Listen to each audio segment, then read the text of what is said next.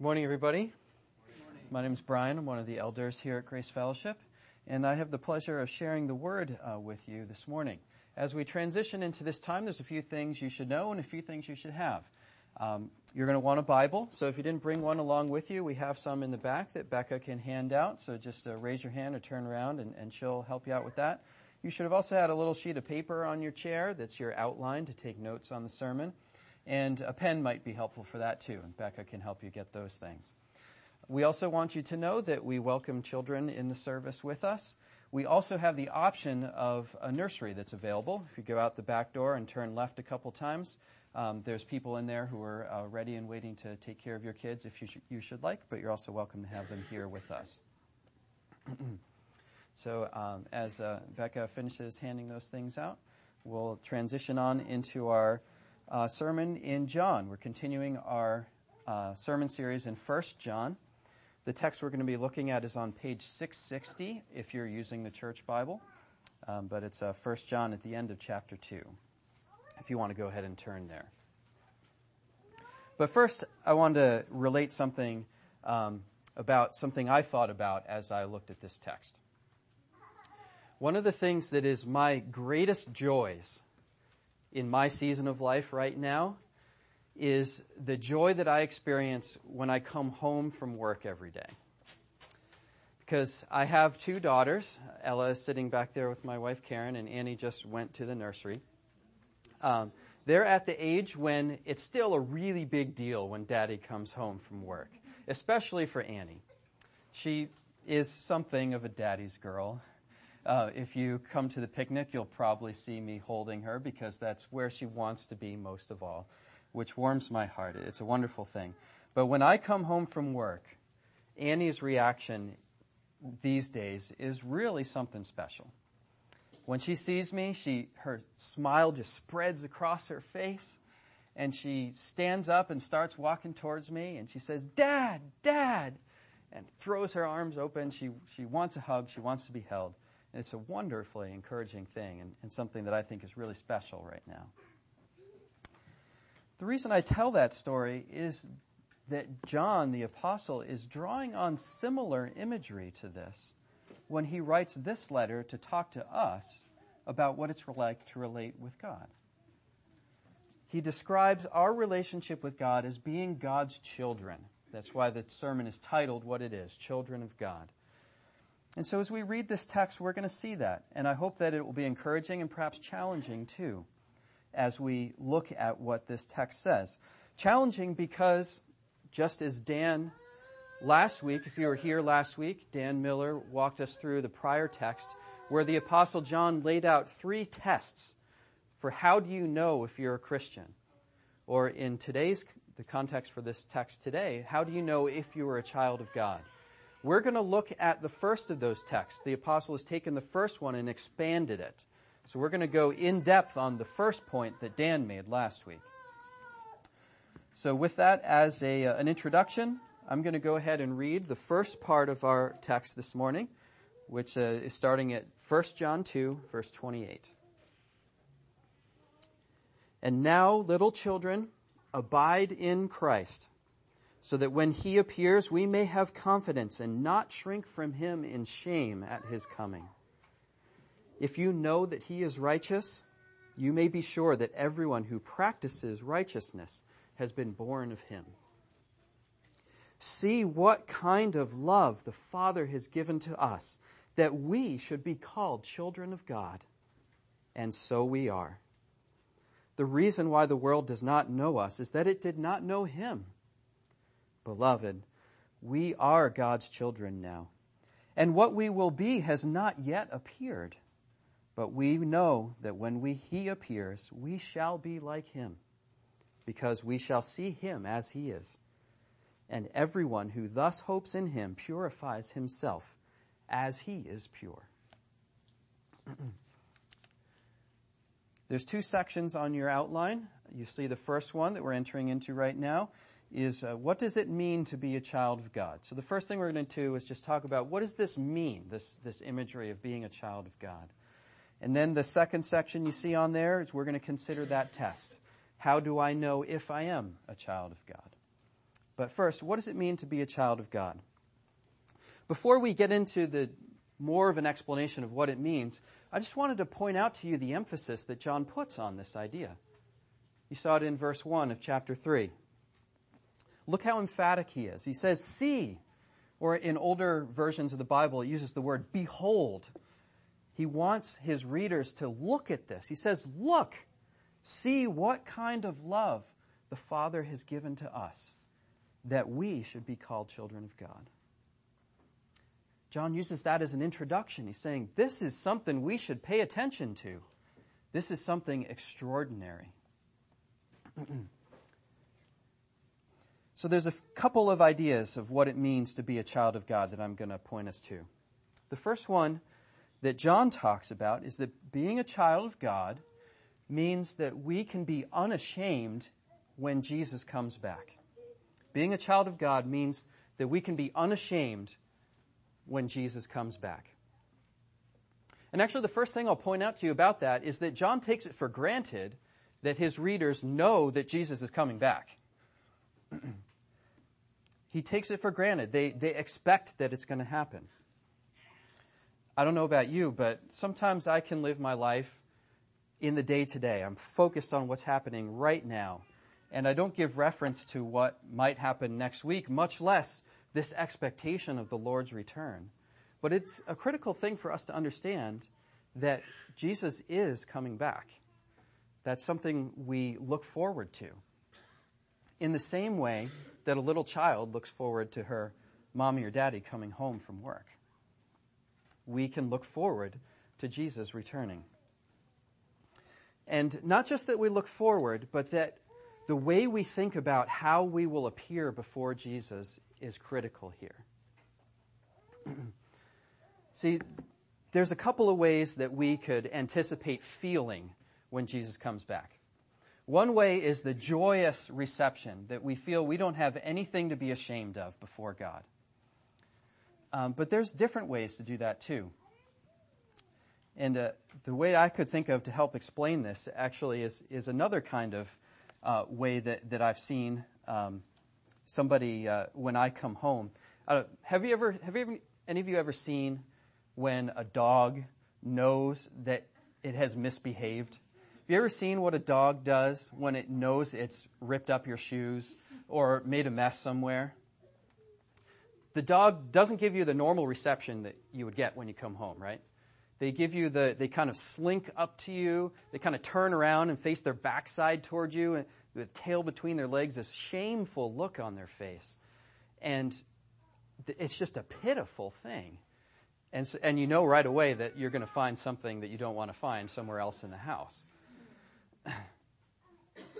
That shameful feeling is really the opposite of what John is saying. He wants his readers to understand about what they can feel when Jesus comes back. Look at it there in verse 29. Verse 28.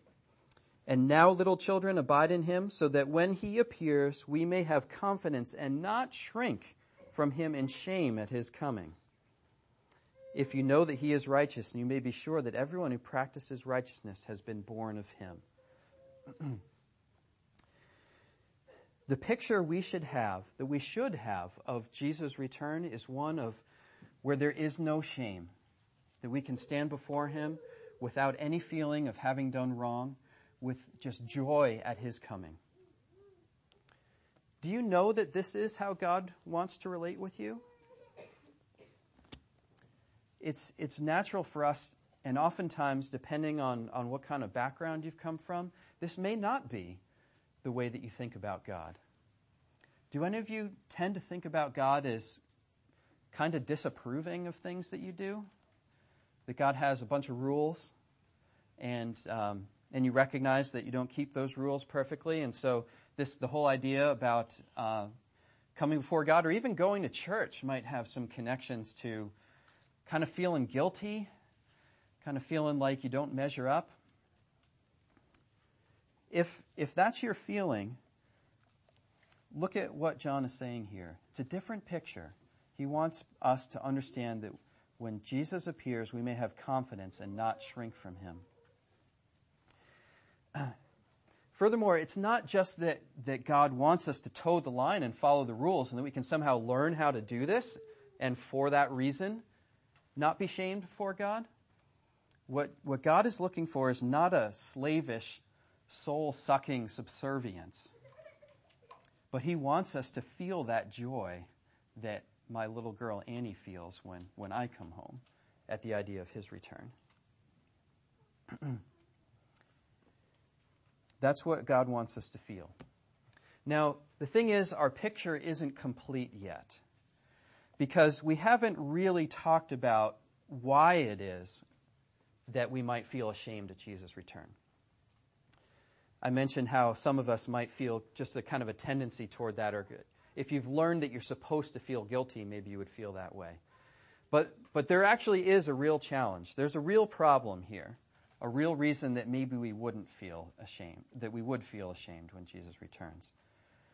And we really can't appreciate the magnitude of being confident and unashamed before Jesus until we understand how unlike him we are.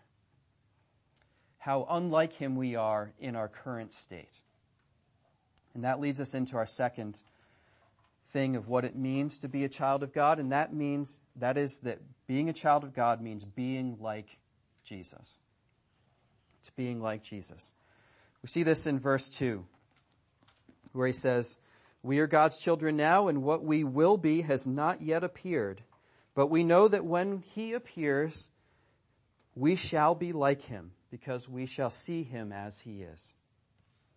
The culmination that happens at Jesus' return is that we will be just like Jesus. It's a truism, right, that children resemble their parents. This happens physically, just in physical appearance, but really it goes far beyond that, doesn't it? Because sometimes children don't look anything like their parents physically, but still look a lot like their parents in the way that they think about life, the way that they interact with people. Probably, if you're old enough to have started to define yourself as independent from your parents, you've started to see just how like them you are. And sometimes even our best efforts at being different from our parents we're just defining ourselves in contrast to them. So children look a lot like their parents, in good ways and in bad ways. And the truth is that we have inherited a lot of bad things from our parents. And here I'm speaking not just literally of your parents that you grew up with, but that you've inherited from mankind a lot of bad things. This is expressed, as John said, in an earlier chapter that we've already read together. If you remember chapter 1, verse 8, where John said, "If we say we have no sin, we deceive ourselves, and the truth is not in us."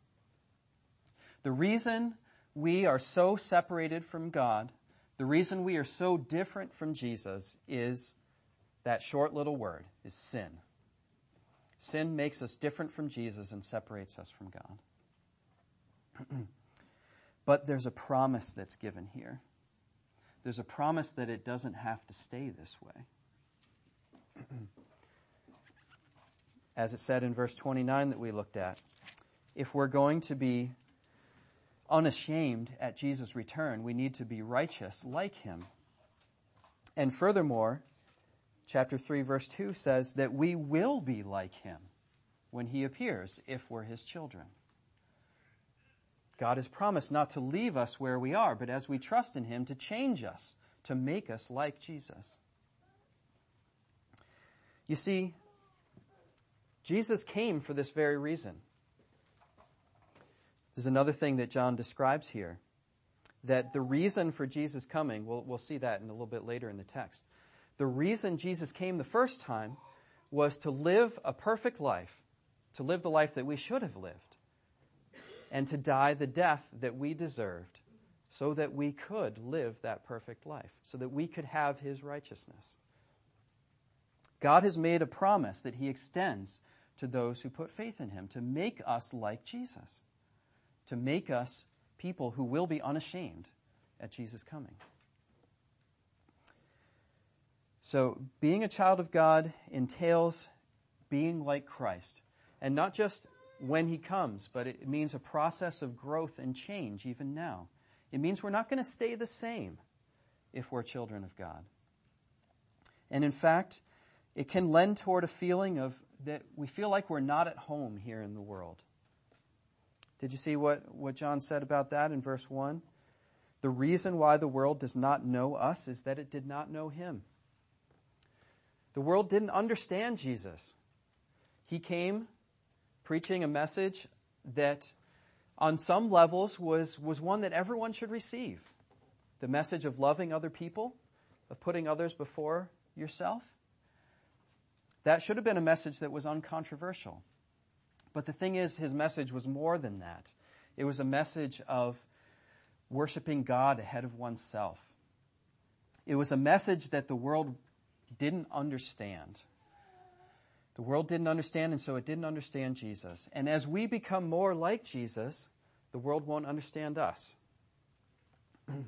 That's something that John wants his readers to understand, is that we should expect to feel not quite at home here in the world. When we are children of God, it changes us. It changes things like our motivations. It leads us to make decisions that are different from what we might have made otherwise. Oftentimes this happens in the area of careers. That's some of the biggest decisions we make. An example I often think of is something that was in my wife Karen's experience. Karen made her parents very proud by being the first in her family to go to college. And her parents had a lot of expectation and hope for her career, that she would get her degree and use her degree to study and to make the most of what she had studied.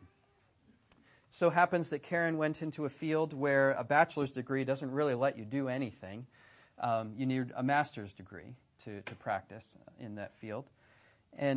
But the other thing that happened for Karen when she was in college was that she really grew in the Lord. And she started to discern in her life a calling to be a missionary, to spend her time as a vocation to reach out and share the gospel. And for her, that's how she understood being faithful. I'm not saying that being a missionary is always being more faithful than getting a master's degree.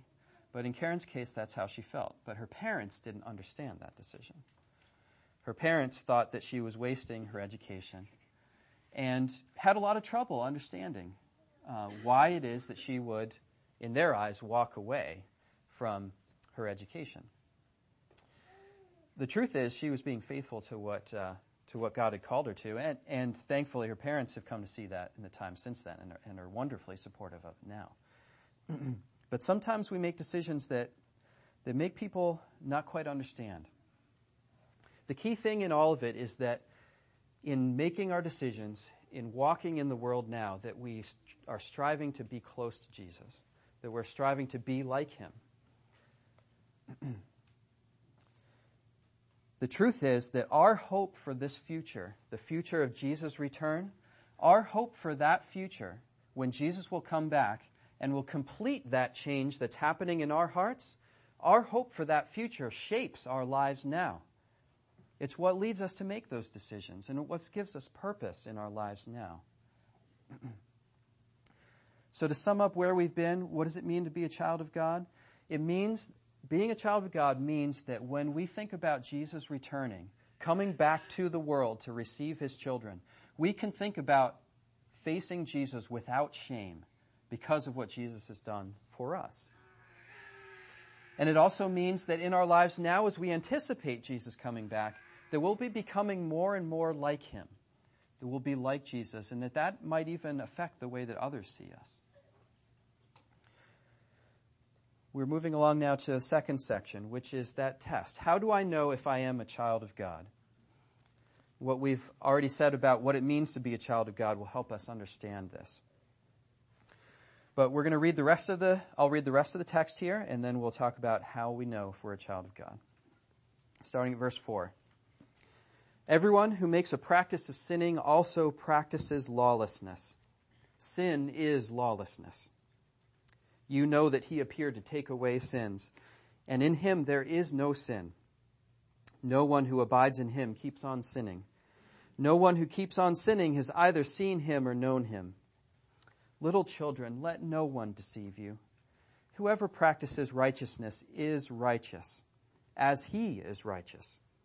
Whoever makes a practice of sinning is of the devil, for the devil has been sinning from the beginning. The reason the Son of God appeared was to destroy the works of the devil.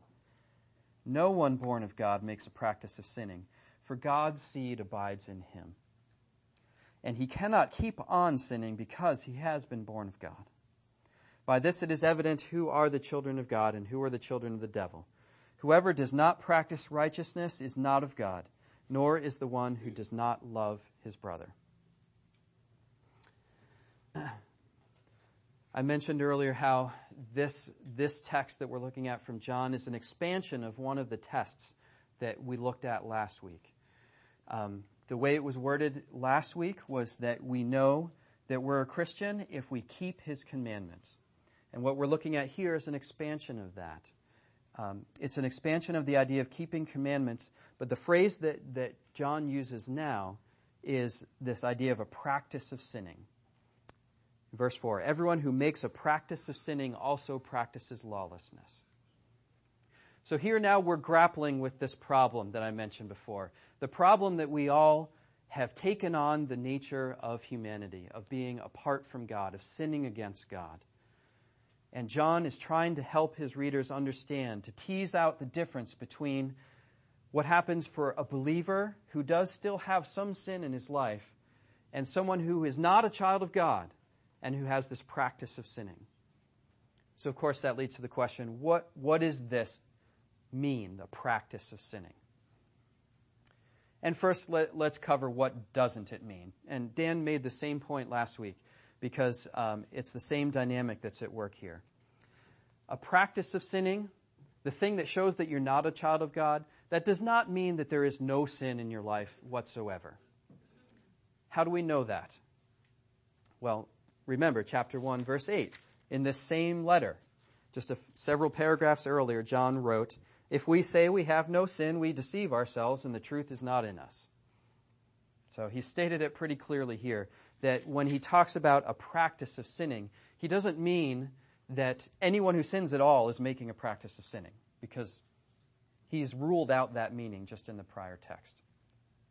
Another clue we see to that is in verses 2 and 3 here, where we see that we have this expectation in the future when Jesus returns of being perfected, but that right now we're still purifying ourselves. That also shows that we're not saying that a practice of sinning doesn't mean that you don't sin at all. But what does it mean?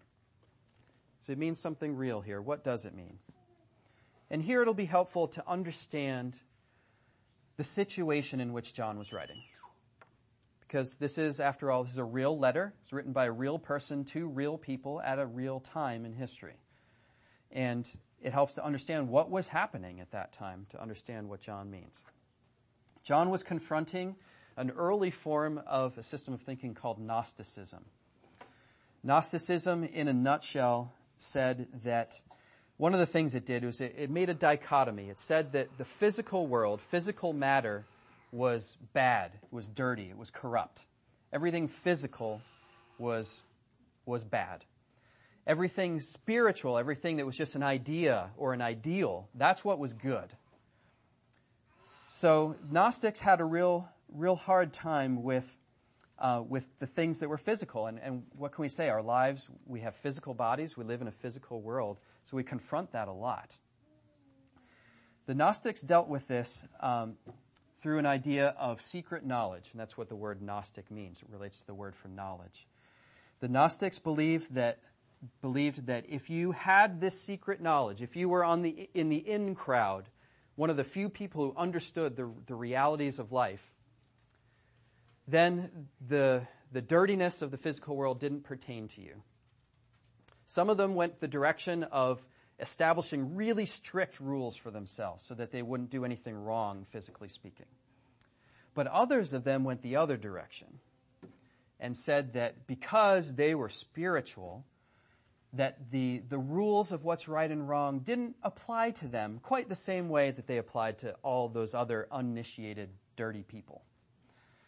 And some of them, including a man named Cerinthus, whom Warren mentioned in the overview sermon, if you were here for that a few weeks ago, the guy that John the Apostle wouldn't even be in the same building as because he considered him such a dangerous teacher.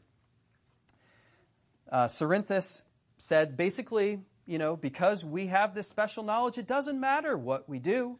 Sin doesn't affect us. We're not going to be brought down by it because we're spiritual. We're not going to be corrupted by sin. So we can do whatever we want to. So I'm going to list for you a few ways that we can fail this test. And the first one is what I've just described.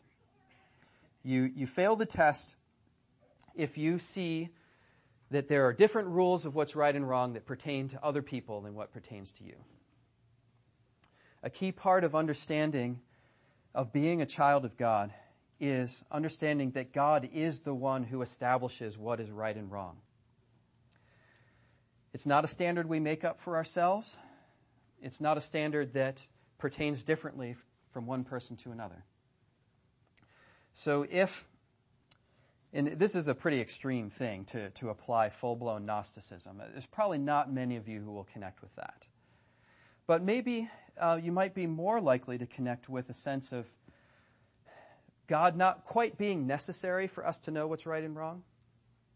Kind of feeling like, I'm a good person. I know what's right and what's wrong. And sure, the Bible kind of tells us some of those things, but I can figure that out on my own.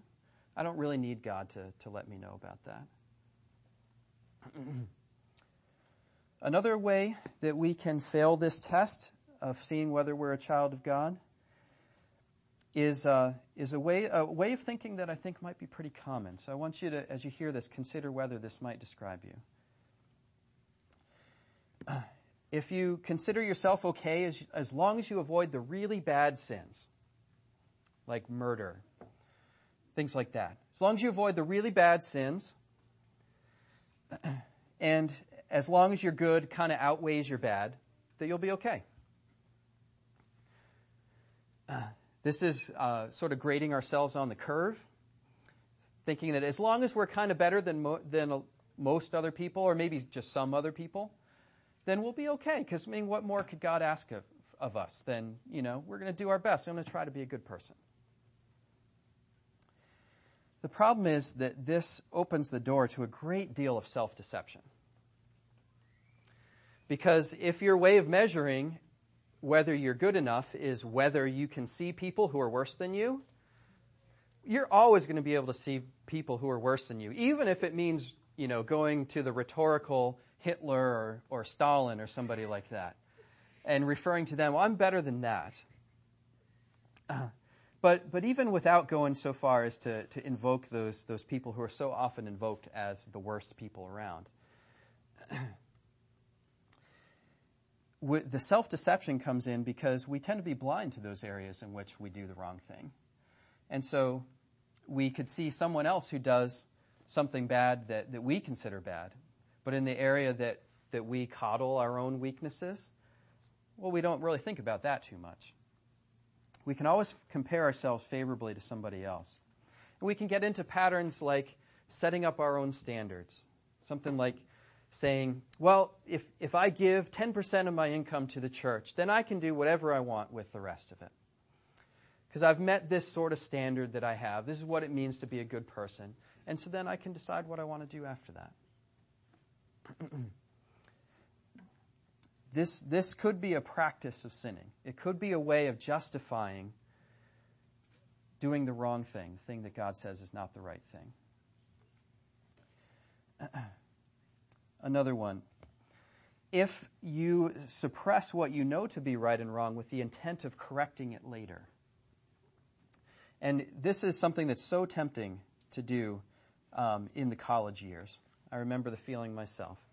What better time is there to enjoy everything the world has to offer than those years that you're in college and you're there together with all other young people who have relatively little responsibility and you're all living together and everything in the world is there on campus.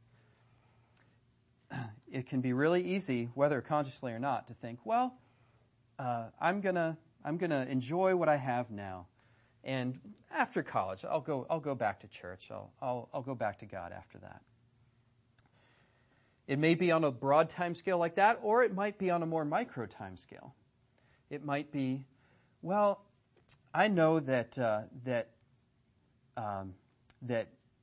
doing this particular thing, that eating this ice cream to help me feel better about myself is not the right thing to do right now. But it's only a moment, and I'll do something better later. That kind of thinking that says, this isn't that bad, and I'll just correct for it later, is something that could mask a practice of sinning that might show that you're not a child of God. Let me broaden it out even a little bit more, and then we'll start talking about what do we do with this. When someone close to you looks at your life, if someone close to you were to observe your life, someone who's known you for a while, and if they were to say that there's patterns of disobedience in your life that haven't changed for years, that might reflect a practice of sinning rather than just the sin struggle that's in the lives of believers. Could that describe you?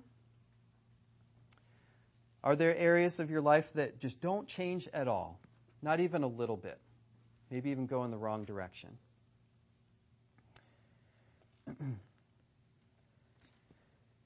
Here's what John says to this. He gives a warning that's given out of love for his people. He says, little children, don't be deceived. Don't be deceived. God's work and Satan's work are irreconcilable. So these patterns that we might have of justifying or coddling sin, thinking that we're still okay, John is saying it's not okay. They cannot exist in the same person at the same time. Little children, don't be deceived. The work of Jesus and the work of the devil are absolutely opposed to one another. As he said here in verse 8, the reason the Son of God appeared was to destroy the works of the devil. That was the whole reason Jesus came in the first place. There's no ceasefire between the two. There's no way that they can get along with each other. It's one nature or the other. I gave some thought to titling this sermon, Who's Your Daddy? But thought it would be a little flippant for a sermon title. But it expresses the idea. Who's your daddy? Do you serve the devil? Is your practice of life reflect him and his works? Or are you a child of God? Are you a child of God whose life reflects growth in him, being more like Jesus? I'll say it again, brothers and sisters. A practice of sinning is absolutely opposed to being a child of God. A practice of sinning cannot exist in the life of a child of God. Little children, let no one deceive you. We can't let these things exist at the same time in our hearts. So what do we do with this? Let me speak to you in addressing different situations where you might be. Some of you are here and are just really checking out Christianity. You wouldn't even claim to be a Christian. You're here because a friend invited you or a family member brought you along.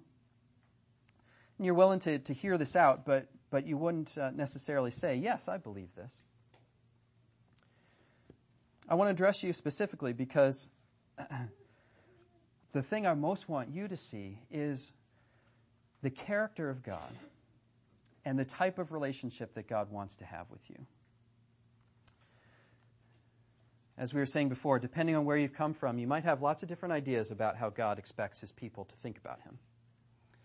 The picture that we see here in this scripture is the picture of who our God really is. A loving Father who wants his children to find joy and peace in him.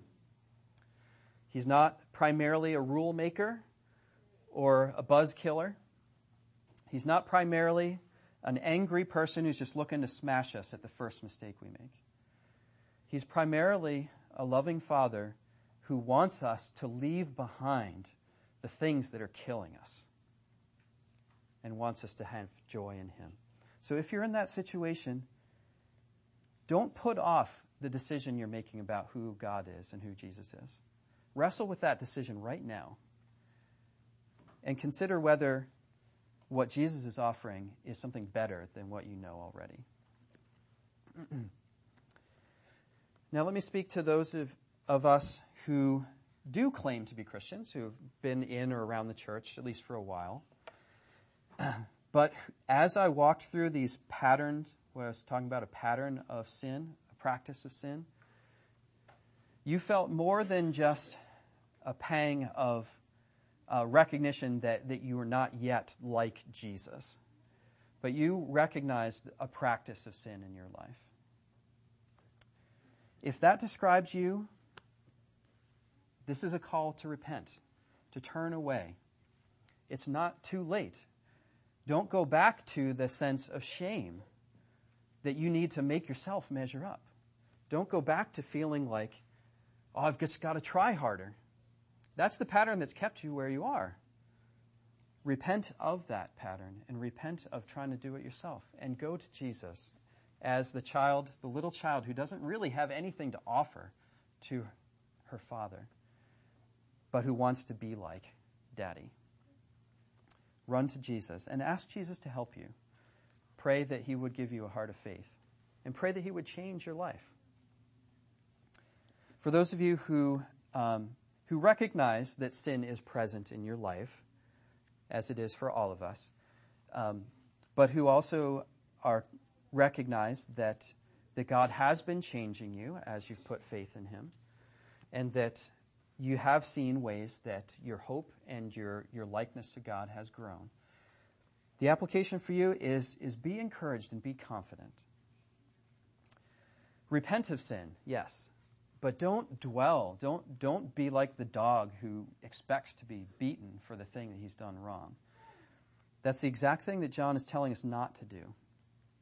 He tells us to expect Jesus appearing and to have confidence and not shrink from him in shame. Jesus came to destroy the works of the devil, and he accomplished that mission. That work is done. It's for us just to rest in it, to choose to have confidence in what Jesus did instead of in what we do. So that means that even as we confront the sin that's in our lives, that we can know with confidence that when Jesus comes, it will be a day of celebration and not a day of dread. It's the things that our life is pointing ahead to. It's the greatest fulfillment of everything we do. Brothers and sisters, don't let anyone deceive you. Don't let anyone deceive you that sin is less than it is. But don't let anyone deceive you that if you are in Christ, that the devil can make any accusations against you. Jesus has paid for that. Let's pray. Father, we thank you that your love for us is so complete, that we who were sinners and who, apart from you, do deserve destruction, that you have made a way for us. By your life and death and resurrection, you have made it possible for us to